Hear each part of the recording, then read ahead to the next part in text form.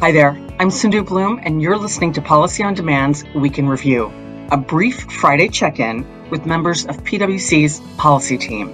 Each week, we ask someone from the team 3 questions to answer in under 3 minutes. So if you're as focused on policy as we are, you'll want to stick around for the answers. And come back next Friday for more. Welcome to Policy on Demand's Week in Review. I'm Scott McCandless. So what are your takeaways from this week?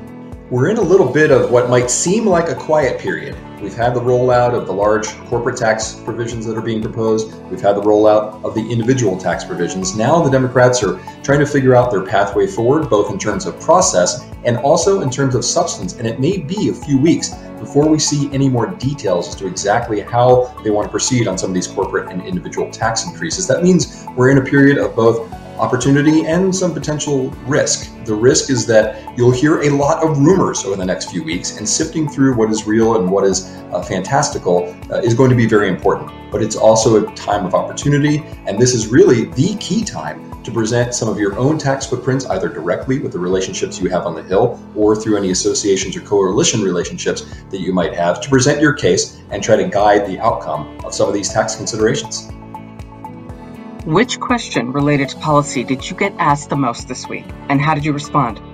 The questions we're getting the most are really around timing, and as I said, this will likely be over the next few weeks before we start to see some of the detail, and then likely over the course of the summer as we see that process roll through the legislative scenarios, going through the committees and trying to come out into some kind of enactable form. The other question we're getting is with regard to timing of implementation of some of these provisions, such as whether the corporate rate will be effective after date of enactment, although more likely it seems like the beginning of 2022 might be the key date there. But there might be some other provisions, such as the capital gains increase, that might have an earlier effective date, so we have to watch out for that. But really, it's still timing. That's the number one question that we're getting from companies. So where should companies focus their attention in the coming week?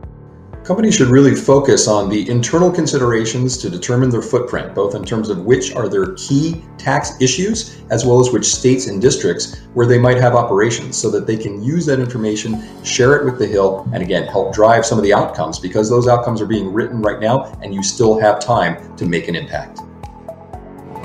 Be sure to join us again next Friday for more insight from PwC's policy team.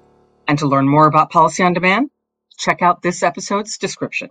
This podcast is brought to you by PwC, all rights reserved. PwC refers to the U.S. member firm or one of its subsidiaries or affiliates, and may sometimes refer to the PwC network. Each member firm is a separate legal entity. Please see www.pwc.com/structure for further details.